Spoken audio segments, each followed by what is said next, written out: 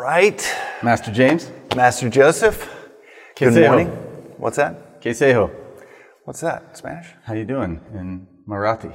Oh, classic. The state we're sitting in. Classic. I should have guessed it was Marathi. I've been in India for 7 minutes. I should have guessed. You should have known. Marathi. Yeah. Quesejo, and then you say acha tike means I'm okay.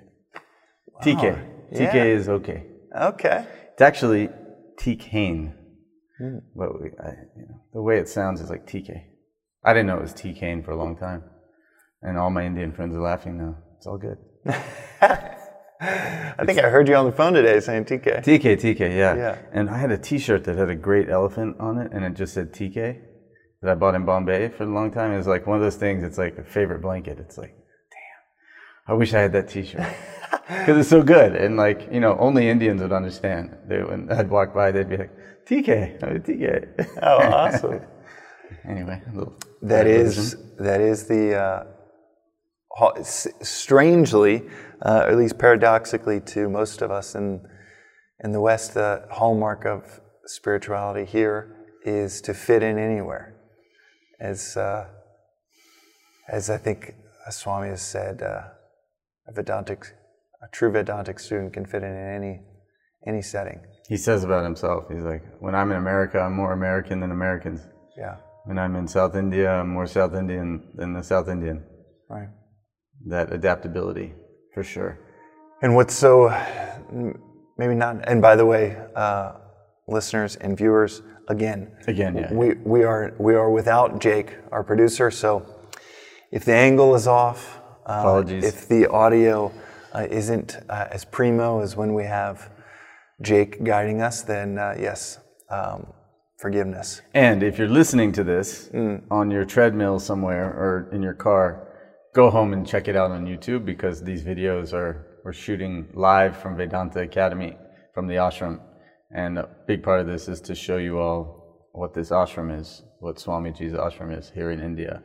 And we just shot a bunch of great B-roll, so hopefully people can watch us walking around and acting like we were talking about something. We were probably talking about surfing. Probably. In fact, we were talking about surfing. We were talking about surfing. But it looks like we were being really profound. That's right. We might have thrown in some profundity. We did talk about Eddie Vedder there for a second. That's profound. So yeah, we were both in awe. Actually, quite literally, we're kind of in awe. Eddie Vedder is amazing. Shout out to Eddie. Yes. Talking about you here in the ashram. That's right. And Anthony. And Ketis. That's Ketis, right. who I must say, just a little non sequitur, was Californication came out. I was here, and he says, I just want to say I've been around the world back from Bombay, and I was always like, no way. Oh yeah. I saw Into the Wild. Eddie Vedder did the soundtrack for that. As such a good one. I saw that right before I was deciding whether, after graduating college, whether to kind of take a conventional job here in the U.S. or go to Cape Town for a job for 2 years. And to strike out. That's right. And it was, the whole theme of the movie is independent-minded approach to life, and bringing it back to the conversation at hand with this idea that I think there is this misconception of spirituality, of seeking deep knowledge, of the spiritual pursuit as being independent from the rest of the world, as looking independent. Mm-hmm. It's actually so that notion that a true Vedantic student fits in any situation. Yeah. It's so contrary to our views, especially in the West, of a religious person separate from everybody. Separate from everybody. Unlike everybody, right. Right. And even that 22-year-old adolescent notion of finding myself is into the wild. Yeah. And it's so not about isolation. Yeah. The Village Preacher, one of the poems that we study here, it says, to them his heart, his love, his griefs were given, but all his serious thoughts had rest in heaven. So the preacher is a portrait of, in that case, an enlightened person, but he's fully with everybody. He's in the marketplace, as it talks about in the Bible, and of course, like a scientist who is required to go into their lab to do the introverted work of figuring things out and coming up with solutions, and then emerges to very much serve the world and be with the world. Like a scientist, the spiritual path does require that self-study time, right? But it's not like a total lifestyle necessarily. I mean, there are those ascetics and people who rightfully went to sit in the caves and never came down. In fact, one of the gurus in our lineage, Swami Tapovanam, he went to Rishikesh at a certain age, went up into the Himalayas and never came down ever again. He was available though, and he had an ashram and he lived quite a solitary life, but that was more for maintaining that purity, maintaining that concentration. But for us, 4 a.m. to 6 a.m., no doubt is the essential practice, and that is alone in your room. It's not a group. It's not even listening to lectures like in this lecture hall where we're sitting. That is the most crucial aspect, but it is to make us, as you say, be able to live harmoniously with the world, however it is, wherever it is, with whomever we're presented with. That because of the identification that you establish. So we were just looking at the Gita, chapter 6. We were studying that on Saturday, the day before. And he talks about having discovered the self within, you see the self in all beings. That's the litmus test of spiritual growth, of self-realization. And that's what allows us to be at home with anyone, anywhere. Is that identification. That's the mechanism.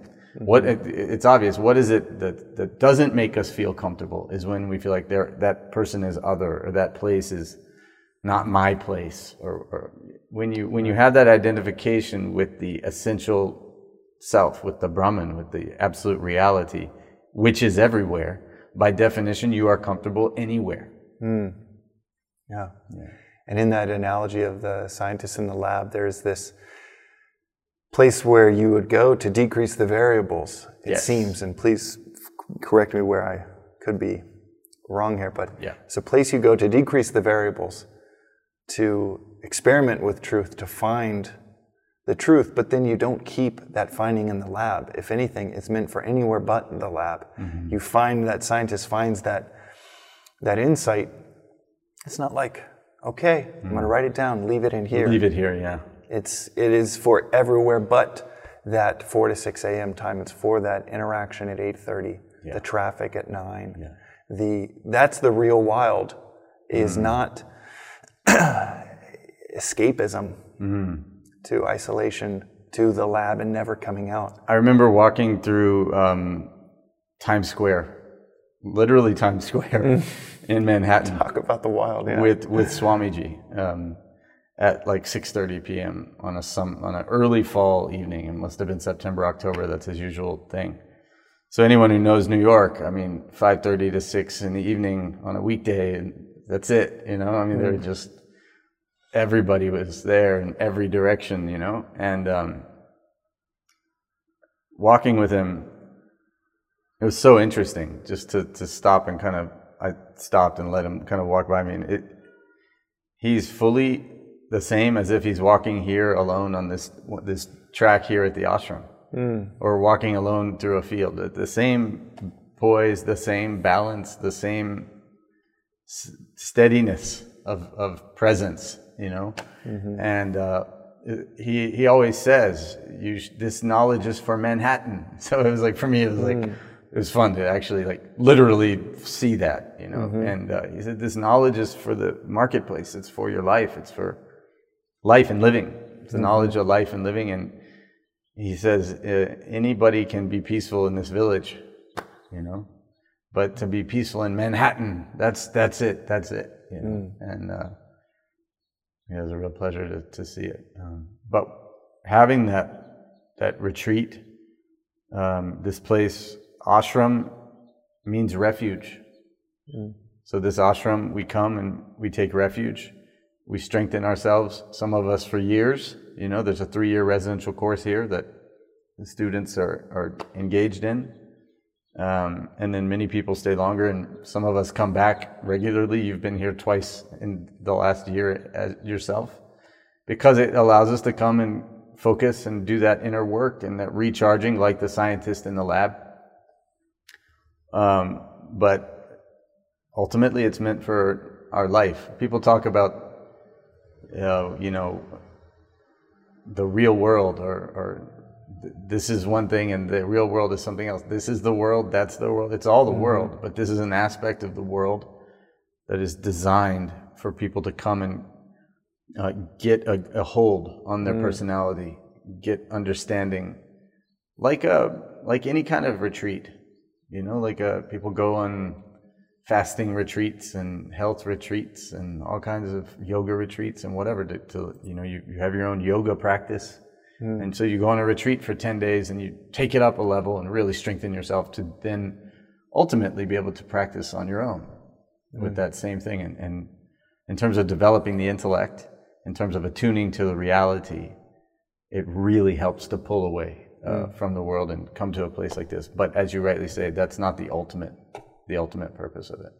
And even Swami, you were telling me, even setting up the ashram, he would still live in Bombay. He would commute, he'd come in, but still live part of the week, if not maybe the majority of the week.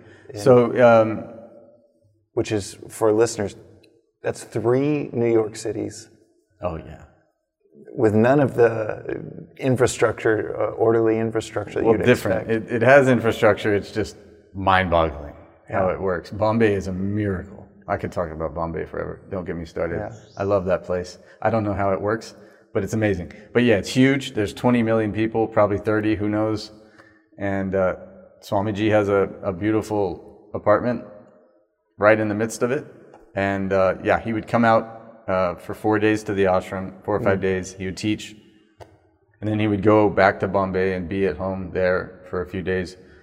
Really to give us a chance to digest and reflect and spend time with the knowledge that he's given. The problem is, those of us who are interested in philosophy, all of us, especially this type of philosophy, Eastern philosophy, it's really easy to want to keep reading more and keep digesting more information, because it is so fascinating. And it's an ocean. It's like, it's so enticing, and it's so much more interesting than the daily news or the whatever. And once you get a taste for it, it's like you just want to have that. And it's so practical. You see it working. You see it working. Yeah. At a dinner last night, I was chatting with one of the students, and we mentioned a handful of different things that are favorite aspects of the philosophy, and every single one of them, we even noted, you could test out in 15 days. Probably anything we've mentioned in this series of being here, even though it's said from an ashram, test it out for 15 days and you can experientially, it's not words on a page, for something 10 years down the road that clicks. Yeah. You try it out and it's like every ounce of your being is built for you to try it out. This is it. This is it. Yeah. And so it is so addicting of like, I want to surf all day, every day on these concepts. And I want to find the next wave and the next wave. And the next wave. So it's what we have to actually do is throttle that tendency back. And this ashram is set up to provide, I think we mentioned in the earlier episode, it's really unique in that it provides so much time for what is called manana. So the ignorance of ourself is conquered by shravana, manana, and nididhyasana. These are Sanskrit words, but I'm saying them for those who will appreciate them. Shravana means listening, gaining information. So the first step is to gain information, whether it's from books, from the e-learning, from Swami's e-learning course, which people can avail, or listening to lectures, whatever. That's shravana. That's one step. That will only give us information. That will only give us intelligence. We become knowledgeable about a subject, like a professor. not that all, I'm not saying all professors don't have wisdom or anything, but if a person's only digesting information, then we're just trying to like compete with computers, and we're never going to win. It's like a journalist, like can write a story, but will never become the expert. Loses the intention to even become an expert. To practice or to know it at all, right? And so what's required then is the second stage called manana. And it's not like you stop Shravana forever and start manana. Of course, there's a constant balance. You're taking in a little bit of information, really digesting it, really understanding it, letting it get all the way into your toenails, you know, into your bones. And then the next piece of information. Digest, understand, reflect. And the next piece of information. We spent 2 years on the Bhagavad Gita here, which is 700 verses. If you and I read it like a play, you know, you read Krishna, I read Arjuna, it would be like 27 minutes, something. It's a short conversation that happened on a battlefield. And we spent 2 years on that book. So my college degree in South and East Asian religion, the Gita was 1 week. 1 week. There were 50 books in a semester. 50 ancient sacred texts that you would take actually 50 lifetimes to absorb. And they're trying to push that in and rewrite a paper in one ear, out the other. You remember it long enough to pass the test or write the paper or whatever. So this place is designed to really encourage reflection, that manana, to really sit with the knowledge and let it sink in. And for that reason, Swamiji would go away. He'd come lecture for 4 or 5 days and then drive back to Bombay, himself, by the way, at 70, 80 years old, which is remarkable, especially for a person of his sort of social standing and all, to drive his own car and all. Dude, he was driving in 94. He was driving it, we've got video from him last winter driving. And it's a blast to drive with him, listening to Carnatic music and South Indian classical music. He's singing the whole way, having so much fun. And then he'd stay in Bombay for a few days and then come back. And then every month he would leave the country. Not just go to Bombay. He'd go to Australia. He'd go to South Africa. He'd go to America. He'd go to Europe every year for 40 years, 50 years. It's just a remarkable... I mean, it's remarkable is not the word. It's astounding, the level of service and action that he did. It's not like he would just go to America and sit in one house either. He'd go to America, be in one place for 3 or 4 days, get on a plane, go to another place 3 or 4 days. That's a lot of travel, a lot of service, and not staying in the 4 seasons, staying with people, staying in homes, in people's lives, dealing with people, fully with people. And economy class with different body, like pain issues. Yeah, recently in the past 5-10 years, some people put their foot down and said, Swami, you have to travel business class, you know, because he's like, okay, you know, because at that point he's 85 years old or still traveling the world. So anyway, a remarkable study in service. And like you were saying, interaction with the world. I mean, I asked him one time, we were in Aspen at the Aspen Institute for the Ideas Festival. And I asked him, I said, I saw him by himself in his room, and it got me thinking. I went to get him his time for his talk, and I said, Swami, I have a question. When was the last time you had a meal by yourself? Because I saw him by himself kind of doing something before I had said hello, you know, and I realized, like, I've not really seen Swami like that by himself. Only writing. Like, I've seen him writing by himself a lot. But I was like, when was the last time you had a meal by yourself? And he was like, thinking. And then Sunandaji, his daughter, comes in. She was there. And he said, Joe's asking a question. When was the last time I had a meal alone? And she's also staring at the ceiling. Like, they're both calculating. And they decided it was like 1994. Something happened. And for some strange reason, Swamiji was at home alone at lunchtime. I mean, to your point, it goes to the idea that we think of Swamis as sitting by themselves under a tree, not talking to anyone. The man has not eaten a meal. He hasn't pulled up a bowl of cereal and watched the news and had a meal in 20 years. I mean, at that time, 15 years. I think it was 2008, I asked him that question. fully with people all the time. And not just with them, but the center of the room of people siphoning value, whatever value they can get out of them constantly. Unbelievable. So that's kind of an aside. But so yes, he would leave every week, and then he would leave every month completely.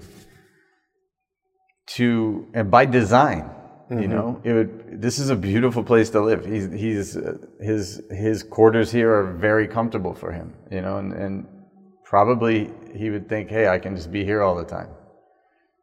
But knowing that the students, what's really valuable is for them to turn within and reflect in their rooms alone and study on the information given, rather than always looking for the next piece of information.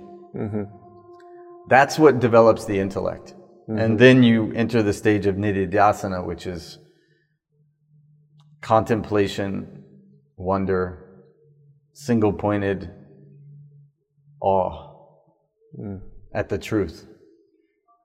A very high state of thinking that comes about through, after you've heard the information and really thought through it and reflected, you're able to, it's a meditative state of contemplation and wonder, the whole entire full personality worship of the truth, you know. And that process liberates us from the limited idea that I am Joseph and you are James and the bird is the bird and all this. This is not the truth. And what that you know, as I think it was Gandhi that said, my life is my message. What that exemplifies is his message is, none of it is escapism. None of it is go to an ashram, get away from it all. No, not at all. It was actively living within it all. And that is the uniqueness of something like a notion of a journey. A journey to the center is really a return to the center. It's get to your natural state, and then you can go into any wild. You can be anywhere. And it is the opposite of escapism, which someone could say is ironic for someone to watch this at the ashram, and it is more of a message of, this is not in any way the destination. This might be a great lab, and built to be a great lab of that listening, that reflection, and then that wonderment. But this is not, don't live in the lab. Don't leave your insights in the lab. Right. You may, I mean, and some people are more lab-oriented than others, right? And some people are more about application.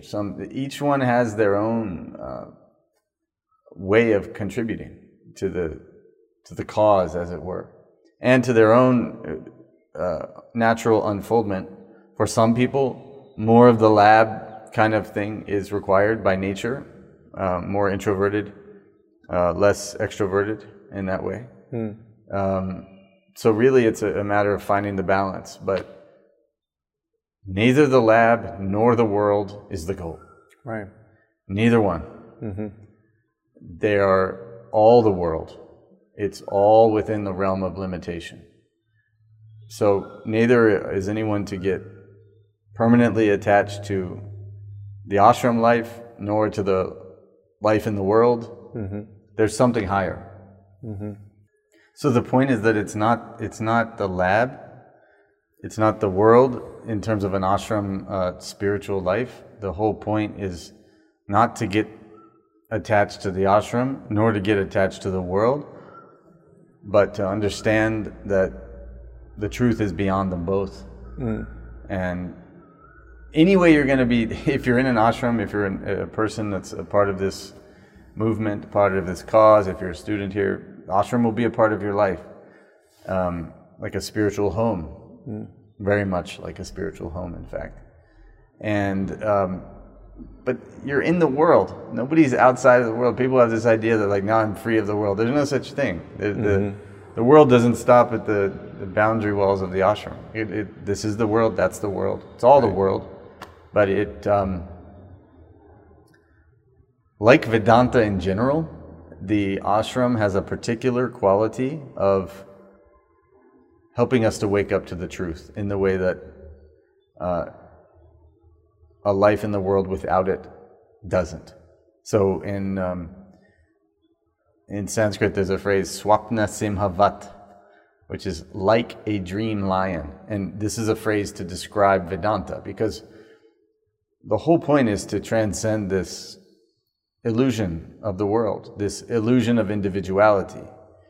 That's the ultimate purpose of Vedanta. But then a person will rightly say, okay, but Vedanta is also a part of the illusion. Vedanta is also a part of this dream. So why should I pay any more attention to Vedanta than I do to, NBA basketball or cricket or the latest fashion? What's the difference? And the answer they give is swapna simhavat. Vedanta is like a dream lion. If you have a dream and there's a lion coming at you in the dream about to get you, it has the effect of making you wake up. No doubt, the lion is a part of the dream, no doubt, but it has that particular quality of being able to wake you up. So Vedanta is swapna simhavat. It's a part of the world, no doubt, but wakes you up. Likewise, an ashram is, it's just another place in the world, but it's got that particular quality of waking us up to reality, to the truth, to our own nature, to our true nature, to the self. And for that,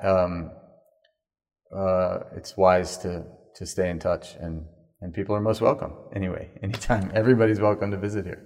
Yeah, it is and I think that we've heard it said here, the evolution of the ashram could very well be a place for a pilgrimage to come visit, but that the fact that all of the lectures are online and available to where people can have that wisdom in your pockets, it is so profound that I can be in Santa Monica on my phone watching a lecture that 20 years prior, if I was born 20 years earlier, I'd have to venture the 10,000 miles to India to see.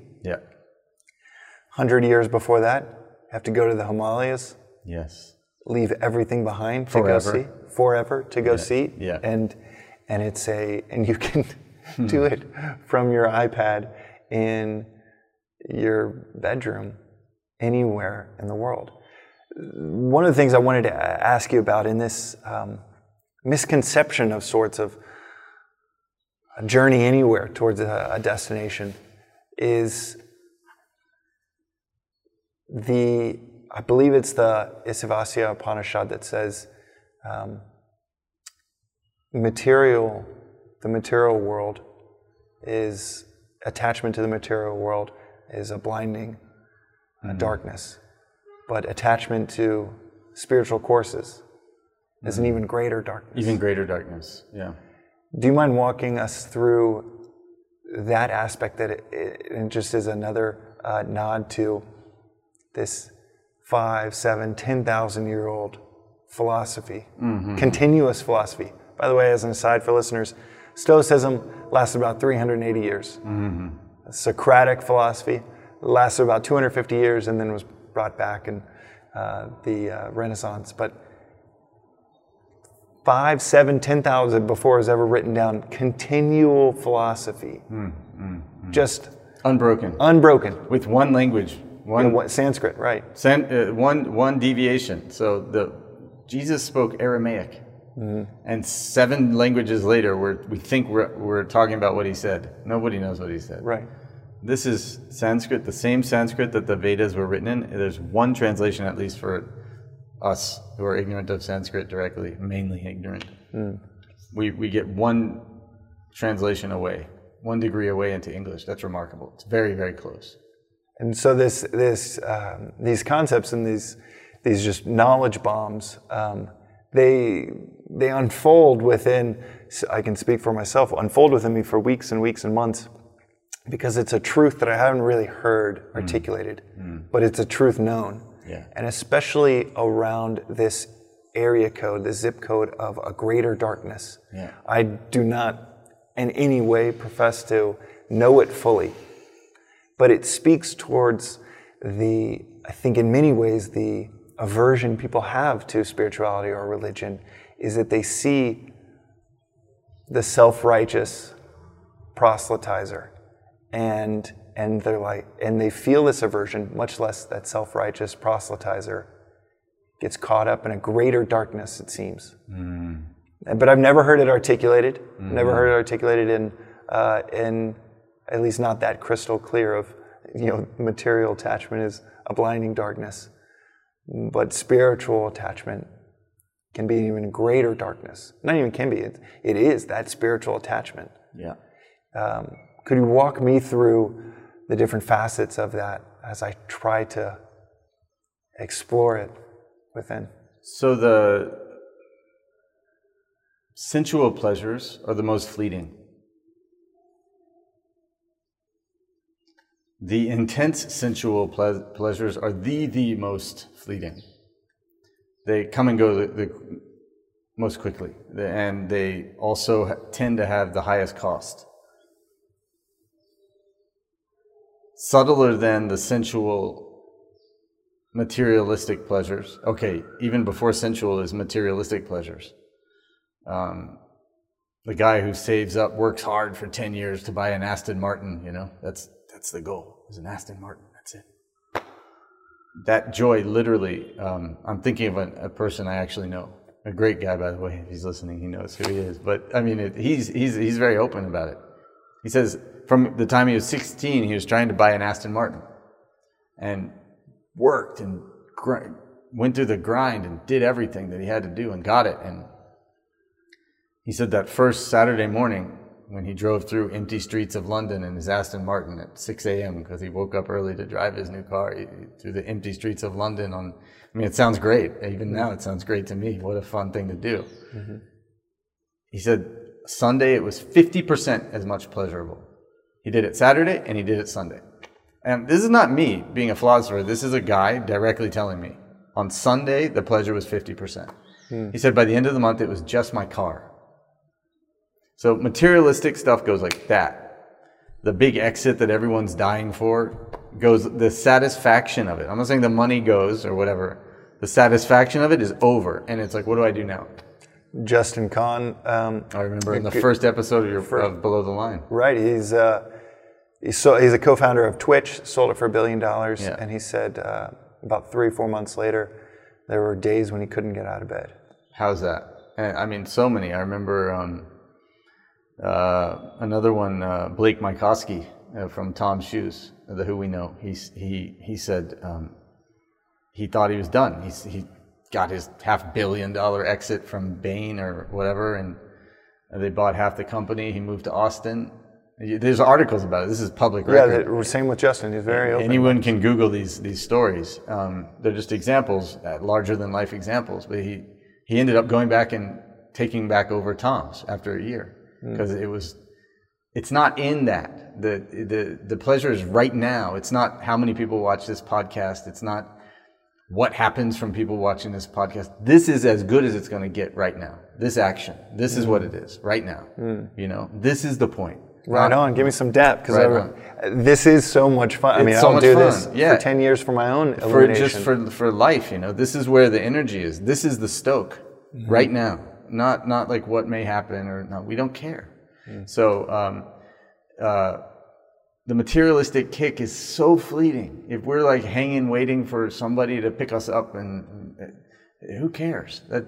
Everyone knows the materialistic thing is vanishing. The sensual thing is a little subtler, so it has a little deeper, more profound thing, vanishing. Emotional satisfaction is much subtler and much deeper, much more permanent, relatively, which is why people do things for love. They do things for attachment that hurt physically. Or that cost them a lot of money materially. Those right, they'll pass the material for that. They'll pass the material for that. You'll hurt yourself for the sake of your child if you had to, you know, that kind of thing. You run into a burning building or whatever, physical. So where did that physical pleasure drive go? It got lost. It's subtler at the emotional level. But then you get stuck there. Then you have cases, you know, famous Einstein examples of him forgetting to dress and like coming in his robe and slippers to the wherever he went to work, you know, to the lab, you know, and forgetting to talk to his wife for 2 weeks and like neglecting his children. It's not out of lack of love or lack of care for his physical thing or lack of care about his fashion. He was just so enraptured by the subtle pleasure of the intellectual satisfaction, which is so much deeper than even the emotional. Subtler still is the spiritual satisfaction of functioning from the subtle intellect. So getting into the thought of reality, getting into the thought of truth, having God thoughts completely displaces all the lower things, all the material, physical, emotional, intellectual pleasures. The poet Anais Nin, she said that superior pleasures kill the taste for inferior ones. And it's superior because it's subtler, it's closer to the truth. Oh yeah, I barely drink, not for any moral, ethical reason. It's because I love getting good sleep and feeling great in the morning. And it is just a different and having attachment. your practice. And the practice. And having your contemplation. There's a higher reason. Right, there is more built into it, but even just for someone that is completely just a sensualist, try not drinking for 3 weeks and registering how great you feel in the morning, and it can just be, like you said, you a superior pleasure, the inferior pleasure falls away, seems... So anything more lasting. So health, when you feel the buzz of positive health, like where you're just so healthy that you notice it. That's such a nice thing. It's such a wonderful thing. And that makes you very dispassionate towards, like you're saying, any sensual indulgences that are fleeting and that also have a price that take away from that glow of health, you know? Right. But the Isavasya Upanishad that you quoted, one of the Upanishads, one of the ancient texts that we study here, he says, the world is great darkness. Attachment to the material, the physical, the emotional, the intellectual is great darkness. He says, but attachment to the truth, to vidya, is the word he uses. He says that's greater darkness. So now it's like, right. What? And it's like, I know that's true, and I don't know how I know that's true. Yeah. Experientially within, experientially with someone without. I mean, I think there's, you can make the strong case a listener could listen to two guys in an ashram talking about spirituality and have a repulsion because of, they've touched a third rail before of like getting close and feeling like that is, they are as attached and arrogant as an athlete can be.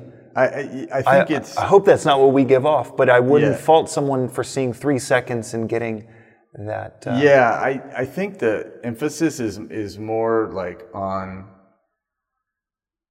the pleasure for you, the satisfaction, the I don't even know what the right word is. The taste is so subtle, is so ethereal, is so profound and enjoyable on the deepest levels versus anything else that you can do in life. His point is, don't get stuck to that. Don't get stuck to that, because then it's just. Swami says, he says, attachment to the world, which is all those stages we went through, material, physical, emotional. He says that's glue. That's normal glue, like Elmer's glue or whatever, you know, school glue. But attachment to the spiritual courses, to the path, to study and reflection and devotion and surrender and service, he says that's super glue. Okay, so this is a deeper It's much deeper meaning, yeah. Yeah, it's Upanishad. I mean, the Upanishads are the highest. They don't mince words. They're going straight in. So then everyone should be like, oh, well, I should give up spirituality then. I shouldn't come visit that ashram and get into studying Vedanta with these guys and stuff. No, that's not what we're saying. Do it, always understanding that this is not it. Tadeva Brahma Tvam Vidhi Nedam Yadidam Upasate. He says it 5 times. Tadeva Brahma Tvam Vidhi Nedam Yadidam Upasate. The truth is not what you worship here. He says it 5 times. Wow. In a row. And they do not repeat stuff. In the Upanishad. In the Upanishad. Which is, they're so famous for how being terse so they are. Short and terse and crisp. Tadeva Brahma. It says it 5 times. Nedam Yadidam Upasate. 5 times. The truth is not what you worship here. It's not the courses. It's not we have 3 yogas: Karma Yoga, Bhakti Yoga, Jnana Yoga. That's what we're doing here. For the body, for the mind, for the intellect. These are all the spiritual disciplines that we're talking about from various angles throughout this podcast. It boils down to these classical 3 yogas to serve the whole personality, to reconnect with our true nature, with the self, with the totality, with the infinite, with the eternal. Don't get stuck there. Even in the Gita, it says, amazingly, it says, as is the use of a well of water, where everywhere water overflows, such is the use of the Vedas to the seer of the Supreme. As is the use of a well of water where everywhere water overflows, such is the use of the Vedas to the seer of the Supreme. Such is the use of Vedanta. The seer Swami said it the other day. I don't know if it was in e-learning or in person when we were talking to him. I don't remember, but he said, for the person that sees the truth, they won't read this again. It's the same idea. Don't get stuck. The beauty of the philosophy is so much, is so enticing, is so beautiful, is so entrancing compared to reading the newspaper. You know, the practice of giving and serving is so wonderful, as opposed to being selfish. The path of having universal love and surrender and non-attachment at the emotional level and embracing everybody is so wonderful. It's so energizing. It's so purifying. He says, don't get stuck there. These are all means to the truth. Get to the truth. Don't take your eye off the truth. Never settle, even for an angelic life in the spiritual disciplines. That's what it says in the YFYI Upanishads. Yeah, that is. I'm glad we had this conversation. Yeah. And as every conversation that we have, because it is so subtle, and it applies to the gross, I imagine, but it also is so much deeper and more applicable from the subtle. And it's just another reminder for how we kicked it off. Yesterday, the first part of this series was about kind of the almost like the historical time of the ashram, of your journey here, and the geographical place of where it is. And today, this episode is more about the spiritual place of what its purpose is. Yeah. And really how one, like anything, can be misused, but also tied to hope. We've also made it clear that you do not need to come here to bathe your intellect. Was it Thoreau or Emerson that said? Thoreau. Yeah. In the early morning, I bathe my intellect in the stupendous and cosmogonal philosophy of the Bhagavad Gita. Right. So you don't need to come here for that, but it helps if you can. If you can, yes. If you can, if you have that itch, it is, and you got 7 days. Yeah. For the next 50 years, you'll be glad you spent those 7 days to come scratch the itch. But but it sounds like the message that we are polishing and making more clear, that you are for me, is from into the wild aspect of, I want to go isolate. Oh, I want to get away from it all, to that not being it, to the ashram treating as just an escape. it's just another. It can be as much of an escape as diving into the newspaper, and that's not it. Or even the actual truth. You get further and further, closer and closer to the truth, but it still is not out there. Yeah. No, it's not. Yeah. And that seems to be the resounding theme over and over again. Yeah. The truth is neti. Not this. It's something else. Well, thank you, Joseph. Let's go have breakfast. Let's do it. It's served. Let's go. Cool.